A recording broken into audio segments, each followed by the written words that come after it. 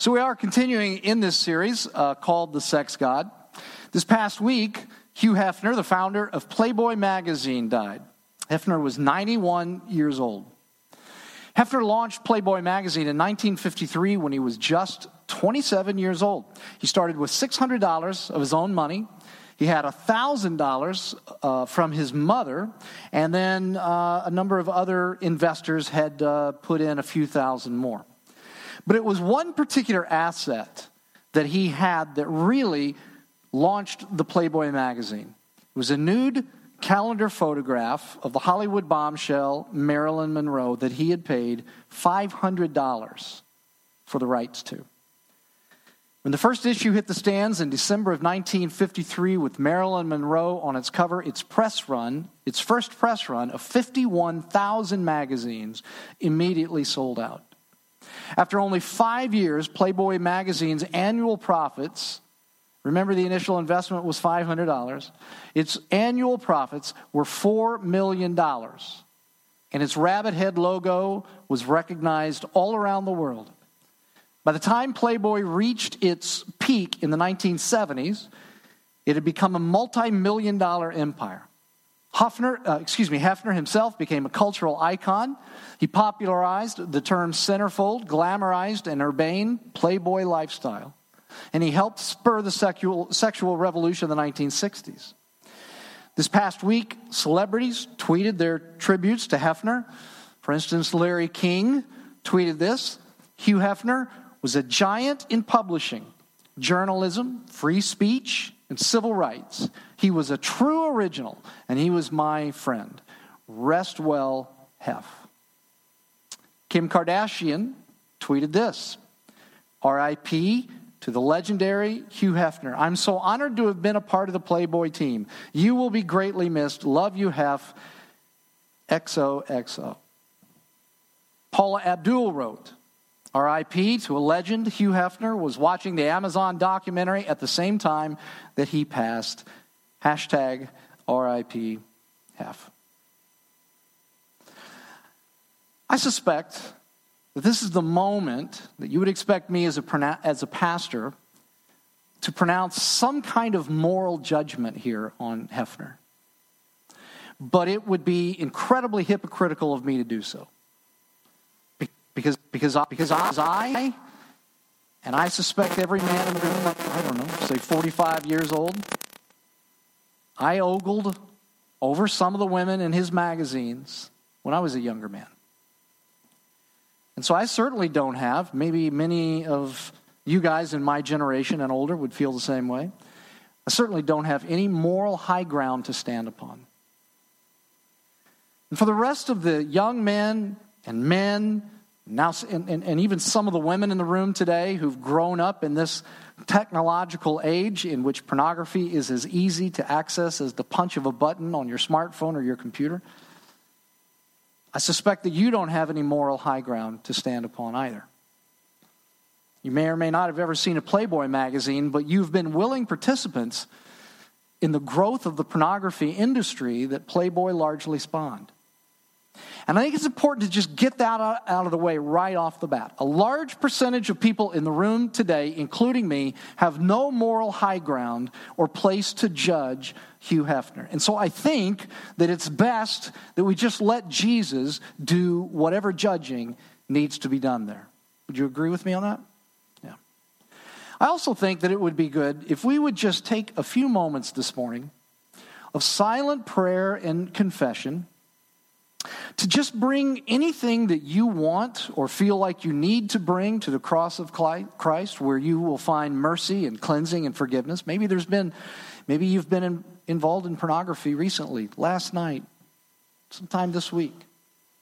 Maybe there's some sexual sin that is in your life, has been in your life. Maybe some sexual sin that you're contemplating.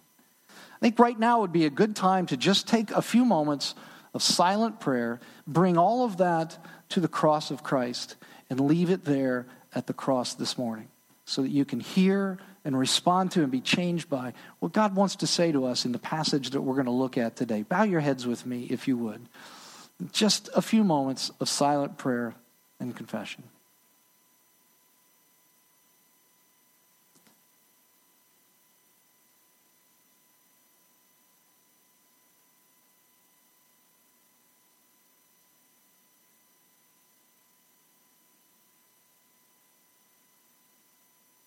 Our Lord Jesus Christ, in this culture, it would be so difficult to not be guilty of sexual sin in some way, shape, or form. We're so grateful, Lord Jesus Christ, that your death on the cross included our sexual sin. Lord, I pray for those that are in the room this morning that perhaps have been involved in pornography even of late. Some that have been involved in physical sin, physical sexual sin in some way of late. Lord, the guilt, the shame that some carry because of that can often cause them to feel that they're unworthy of your love, and that there's nothing that they would hear today that they would hear with an open-minded heart, but that it would only come through a prism of great guilt and shame. But Lord, we are thankful that our righteousness isn't based upon our performance, the way that we've lived our lives, but because of the life that you lived and the death that you died. And so, Lord, today, would you give us the ability to rejoice in that and to hear what you have to say with fresh ears, to see it with fresh eyes, and to receive it with a fresh heart, one that is cleansed by the blood of you, Lord Jesus Christ. And it's in your name that we pray. Amen. Well, as we do continue in this series called The Sex God, I want to look at a passage of Scripture that Jesus taught that I think is highly relevant. I think it's highly applicable to most, if not all of us in the room. I want to welcome the people who are listening to us through our podcast. I'm so glad that you joined us today. And I want to invite everyone this morning to turn in your Bibles to Matthew chapter 5. Matthew chapter 5. Matthew's in the New Testament. It's the first book of the New Testament. If you're new and you don't have a Bible, don't worry about it. We're going to put the verses up on the screen for you. But if you're a regular here, you know that you should be bringing your Bible, digital, hard copy, whatever form you bring it in, just bring it so that you can make notes, so that you can refer back to it in the future. Matthew chapter 5. This is the fourth week of the Sex God series.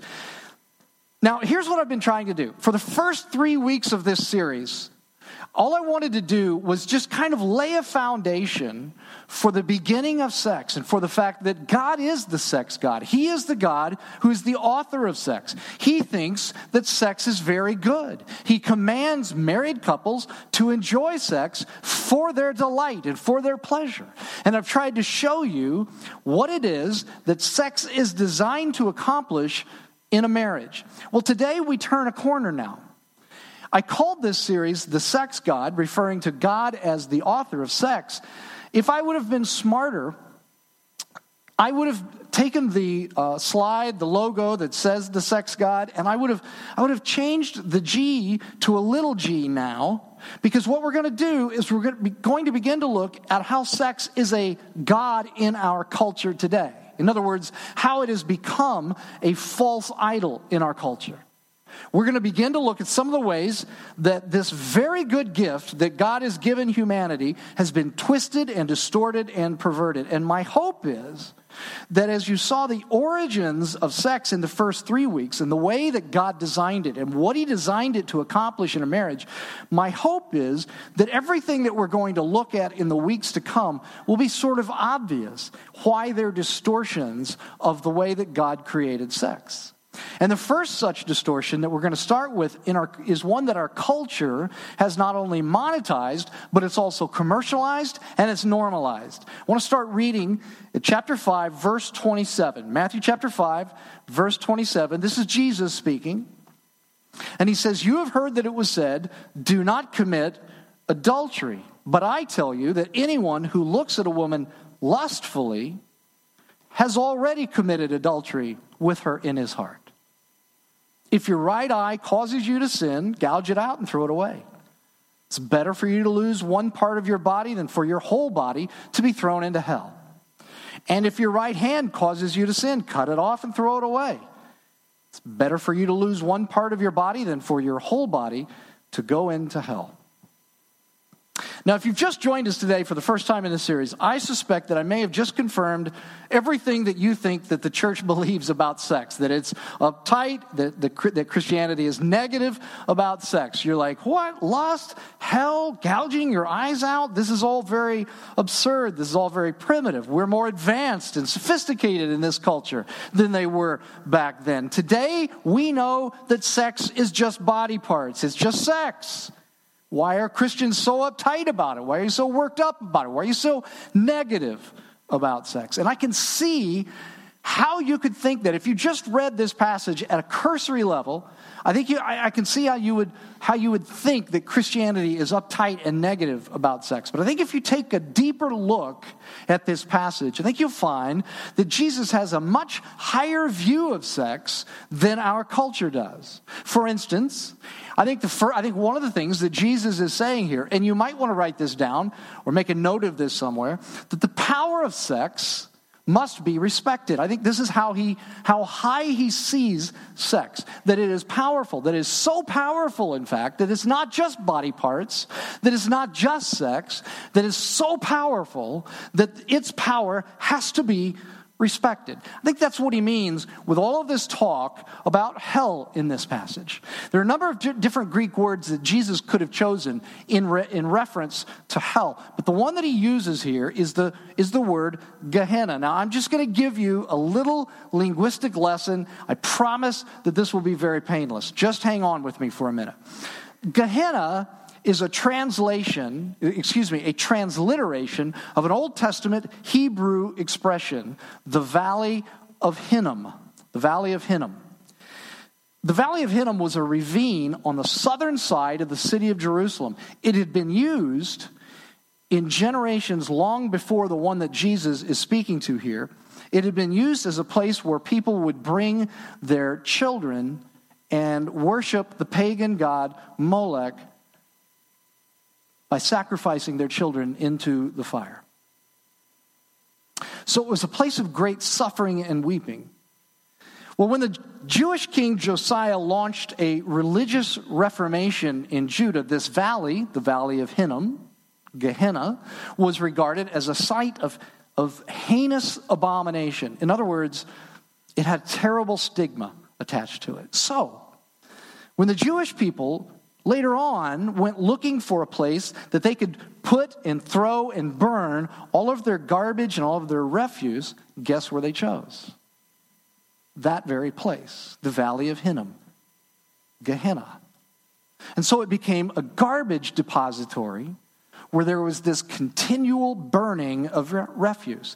And so it serves here for Jesus as a symbol for suffering and destruction and death. So what Jesus is saying here is that unless you respect the awesome and the mysterious power of sex, it will bring great suffering and decay and destruction into your life. In a sense, it will set you on fire. Things are going to fall apart. Haven't you seen this from your own experiences, by the way? That if you don't respect the power of sex, things just begin to fall apart. Things enter your life. Sorrow, suffering, pain enters your life. Haven't you seen that? For instance, those of you who suspect that you're porn addicts, why can't you stop watching? Why can't you just stop? Why do you feel like that you're living a double life? And why do you feel so much shame? If it's just sex, if it's just body parts, why so much shame? Those of you who are sex addicts, how much have you lost as a result of your addiction? Anyone in the room, don't raise your hand at this, but anyone in the room ever felt foolish because you gave yourself away to someone sexually whom you were dating, who dumped you soon afterwards, or whom you found later was cheating on you in some way? Anyone ever feel that? Anyone here struggle with trust issues because of that kind of thing? Jesus is saying that these things happen because sex is more than just body parts. It's more than just sex. Sex is powerful, and so you have to respect its power. You have to do that. If you don't, it will bring pain and sorrow and destruction into your life. Now, some of you might say to me, because this is something that our culture teaches, you'll recognize it when I say it.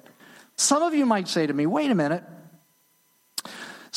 isn't sex just an appetite? Isn't that something that we just have to fill?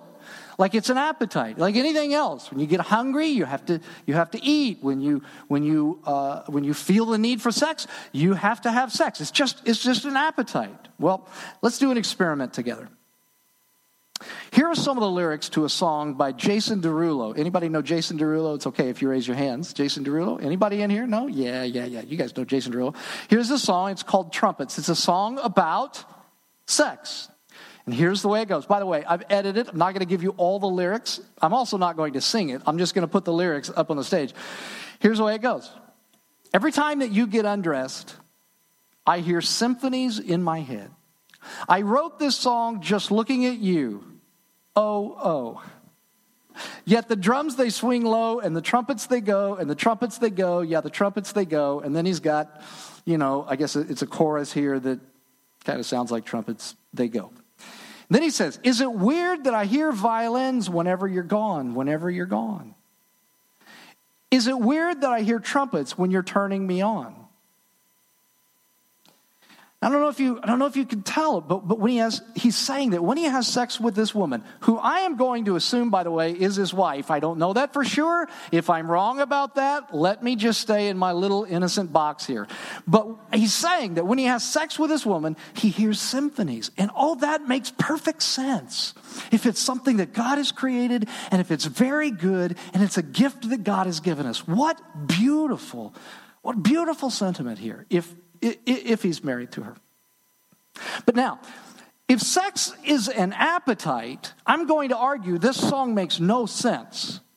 Because I'm going to tell you, we don't hear symphonies and we don't sing these kinds of songs to things that we have an appetite for. For instance, let's sing this song to something that you might have an appetite for. Say, I don't know, a butterball turkey. Let's change the lyrics and let's see if this works when you sing it to something that you have an appetite for. I've rewritten the lyrics just a little bit.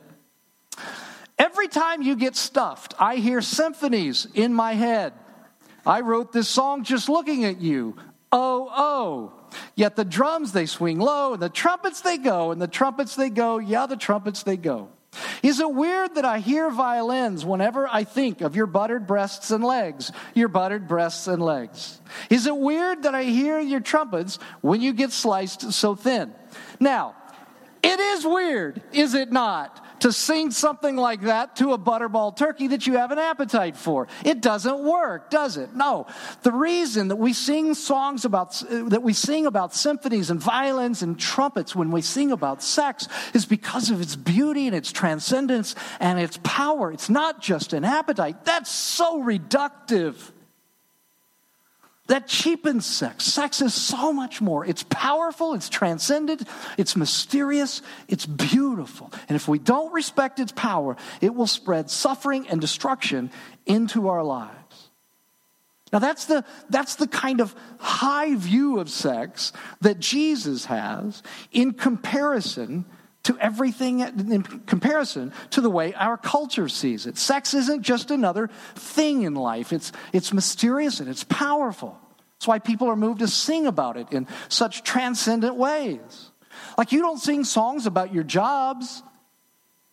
I mean, I know back in the day they sang, something about I'm working on the railroad, that song. But that was just to fill the time. That wasn't like they weren't hearing symphonies when they sang about their job. You don't sing songs about your job. You don't sing songs about your next doctor appointment. Sex isn't just any old thing. And its power has to be respected. Christianity has a much more elevated view of sex than our culture does. Now, I want to move on to what really is the main subject of this passage. The main subject of this passage is lust. And while I nor probably most of us in the room today, have much of a right to get on a soapbox about lust. Jesus does. We're actually going to spend some time this week on this subject, but we're going to spend some time next week on this subject too. It's kind of a two-part sermon within this series. Because Jesus doesn't just get on a soapbox about lust, he also speaks to how to heal lust here, doesn't he? Now, I would just say this, please, wait until after next Sunday to gouge your eye out or cut off your right hand. We're going to talk about what that's about next week. So don't do anything like that until then. But let's try to get a sense today of why Jesus says lust is such a problem. Now, you know what lust looks like, right? Here's a picture. Maybe you've seen this on social media lately. I think this is either a picture of lust, or maybe it's just a guy who really likes the material the girl's dress is made of. I'm going to say it's lust, okay? That's what lust looks like. Or maybe lust looks like a guy sitting at a computer screen late at night with the glow of the screen on his face as he watches pornography on his computer. That's what it looks like. And you know what lust feels like, right? Like you see someone and you linger over an image in your mind about what it would be like to have sex with that person. And if you linger long enough, your body starts to respond, doesn't it? And you might ask, so what? What's the big deal? Who's that hurting? It's just me. It's just my mind. What's the big deal about lust? Why is lust destructive? That's what we want to look at here. And I want to explain. I think this passage, I want you to understand that this passage that we're looking at today is from what is called Jesus' Sermon on the Mount. And essentially, what Jesus is doing in this passage is that he's contrasting a moralistic lifestyle with what life in the kingdom of God really looks like. So, for instance, the moralist would say, as Jesus says here, don't commit adultery.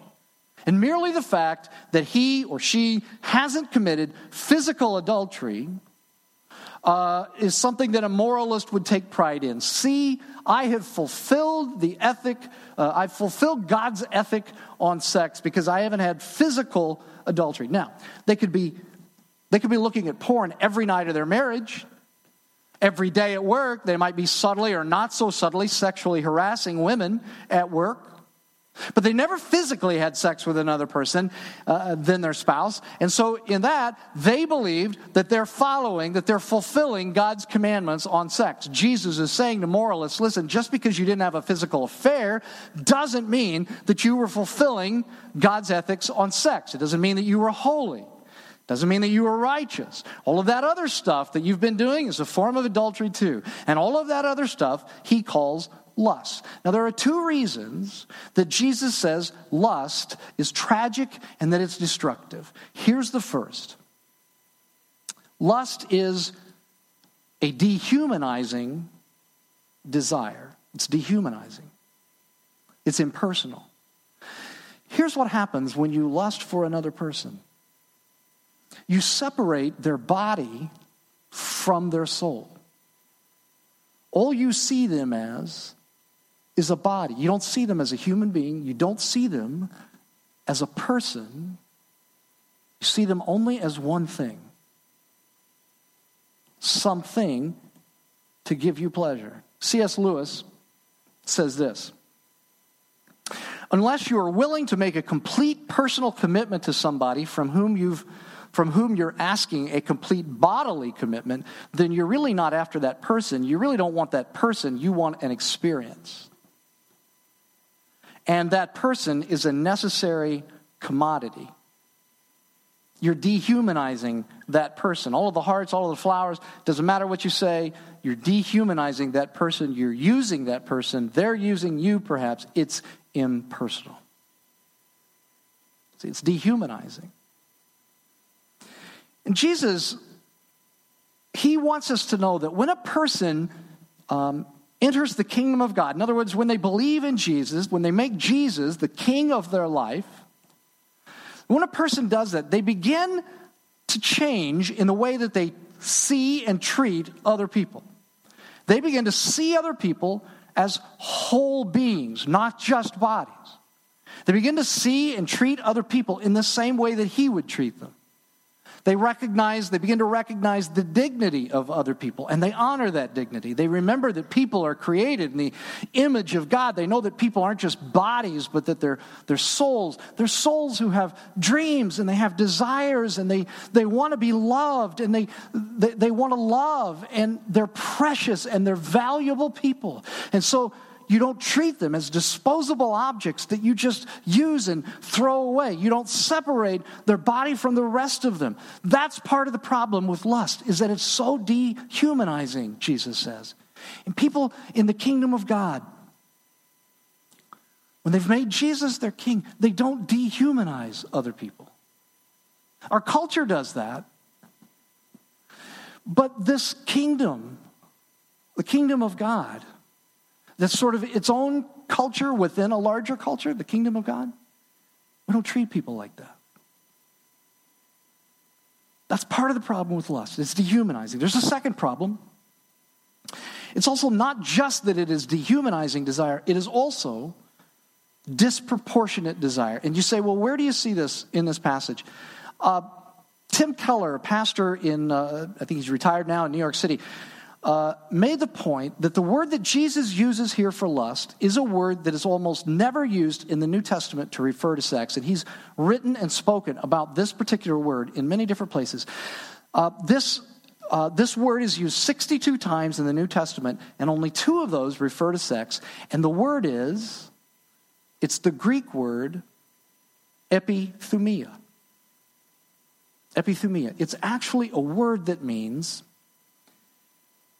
a disproportionate desire for something. It means to take something that is good and to turn it into a god. In this case, it's taking sex and making it a god. Well, what's a god? A god is, well, among other things, a god gives meaning to your life. A god gives you a sense of identity. A god validates you. To make sex a god is to make having sex with the person that you lust for something that will give your life meaning. Something that will give you, listen to me now, I'm going to use a word that we're going to use later on in this series. When you make sex a god, it means that you make it something that will give you an identity. An identity. Now, in our context today, who gets an identity from sex? Well, perhaps Hugh Hefner did. But how many guys have you known that get their identity from being players, who are validated by the number of women that they have sex with, or that they can get to have sex with them? How many guys have you known over the years? I've certainly known guys like this, who are validated and who get their identity from the number of women that they sleep with. And by the way, I want you to know, it's not just guys. A few years ago, it was in 2015, a woman posted on her Tinder bio. I'm going to quote, but I'm going to explain rather than using every word that she uses. She said, and then she uses a derogatory word for sexual intercourse. She said, I blanked Odell Beckham. Odell Beckham, for those of you who may not know, is the wide receiver for the New York Giants. And then she wrote after that, she said, quote, get on my level, and uses a derogatory word for women. Now, do you hear what she's saying? Do you hear it? Get on my level? Now, whether she really did that with Odell Beckham or not, what she was saying is that she was validated by sleeping with an NFL football player. It gave her a sense of identity. She's the girl who slept with Odell Beckham. Validated her, gave her a sense of identity. A month later, right after the Patriots, the godless New England Patriots had won the Super Bowl, a young woman took a picture of herself in bed with Julian Edelman that night. Julian Edelman, by the way, is a wide receiver for the New England Patriots. She posted that picture to her Tinder account, saying this, quote, I just, and then again, that same derogatory word for sexual intercourse, Julian Edelman, no lie. Do you hear it? What these women are saying, and what many men say is, if I can just sleep with this person, If I can just get her into bed, it will validate me. If I can just get him into bed, it will give me a sense of identity. You hear that? I was telling a friend of mine this past week who I was having lunch with, I was telling him about a time a few years ago I was in Las Vegas, and I went into one of the casinos. And there was a guy there at the craps table, one of the craps tables, that I'm sure you've seen this guy in many different places over the years. But this particular guy was about 65 years old, and he has a 20-something-year-old young woman on his arm, dressed in a way that was designed to be very sensual and to ooze sex appeal. And he was showing off for her at the craps table at how much money he had to spend and lose, and showing her off for everyone else at the table and in the casino. Now, why did he want to show her off? Why? Because she validated him. The fact that such a young woman was with him said, at least to him, and in his mind, it said to everyone else, that he was still desirable and virile and someone special, that such a young, beautiful woman would be with him. On the other hand, for her, his presence in her life validated her, that she was so special to be with such a high-rolling, wealthy man, and his money gave her a sense of security. Now look, am I certain they were sleeping with each other? Yes. No, I'm kidding. I don't know that for sure. But that was certainly the image that both of them were projecting. And Jesus says that this is destructive.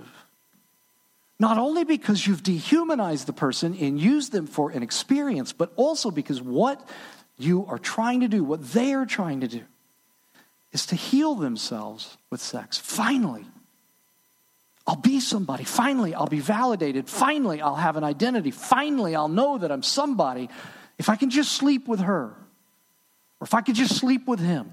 That's what is ultimately behind lust. It is this disproportionate desire.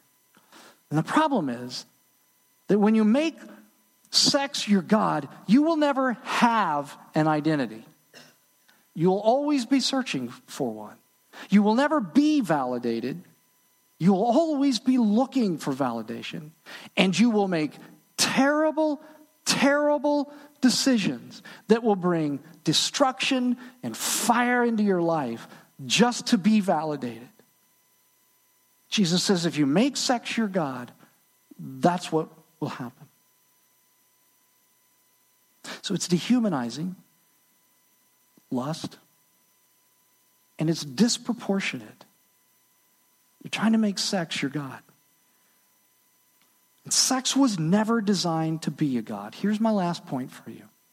That sex is a signpost to God. It's a signpost to God. By the way, this is why we sing these transcendent songs about sex. It's because it's a signpost to God. What do I mean by that? Well, the beauty and the power of sex and the transcendent feeling that sex brings points you to the one who created sex. It points you to the one who is able to validate you in a way that you will never have to find validation again. Who can give you an identity that isn't based on who you have sex with. Who can give you a sense of security that sex with no person will ever give you. Who can heal you. And of course, that person is Jesus Christ, who allowed himself to be stripped naked, dehumanized, treated as though he had no dignity, so that you could reclaim the dignity for which you were created, who allowed himself to be thrown onto the cosmic garbage dump, the cosmic Gehenna, so that you will never have to be, who allowed himself to experience infinite sorrow, physical destruction, and to be physically distorted for you on the cross so that you could know God with an intimacy that sex was designed to point to. That's what sex is for. It's to be a signpost to that God.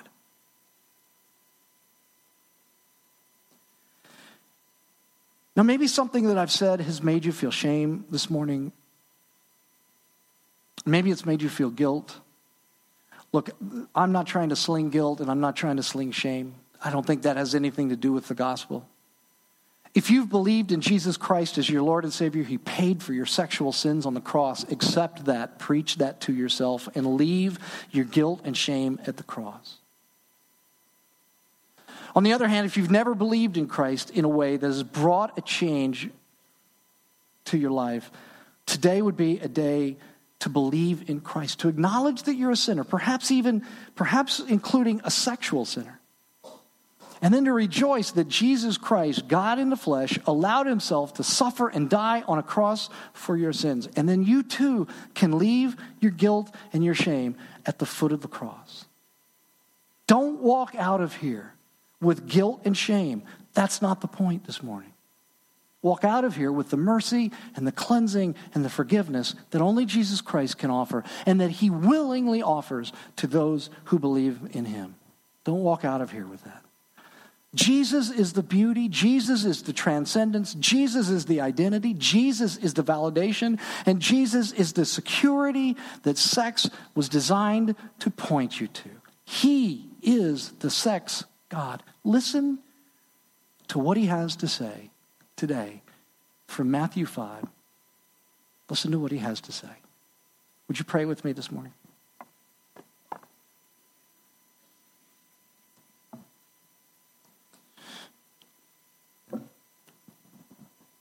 Lord Jesus Christ, few of us here can live in a culture like the one that we live in without being guilty sexually in some way, shape, or form. We are so grateful this morning, Lord Jesus, that your death on the cross paid the price even for our sexual sins.